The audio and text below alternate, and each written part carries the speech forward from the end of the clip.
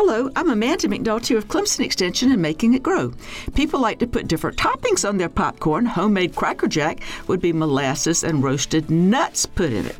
The gold standard for popcorn is salt and butter, which works best if you carefully melt the butter because it burns so easily. What they give you at the movie theaters is butter-flavored vegetable oil. Some of my back-to-nature cousins who could make sauerkraut to die for served me some fried tofu with nutritional yeast. The tofu I could take with a grain of salt, but the nutritional yeast spoke my name. That's my favorite topping. Since I fix popcorn in a big pot with oil on the bottom, the kernels have enough fat on them so that the nutritional yeast sticks. Not the case with those fancy air poppers. If I'm having popcorn, I want the full Monty.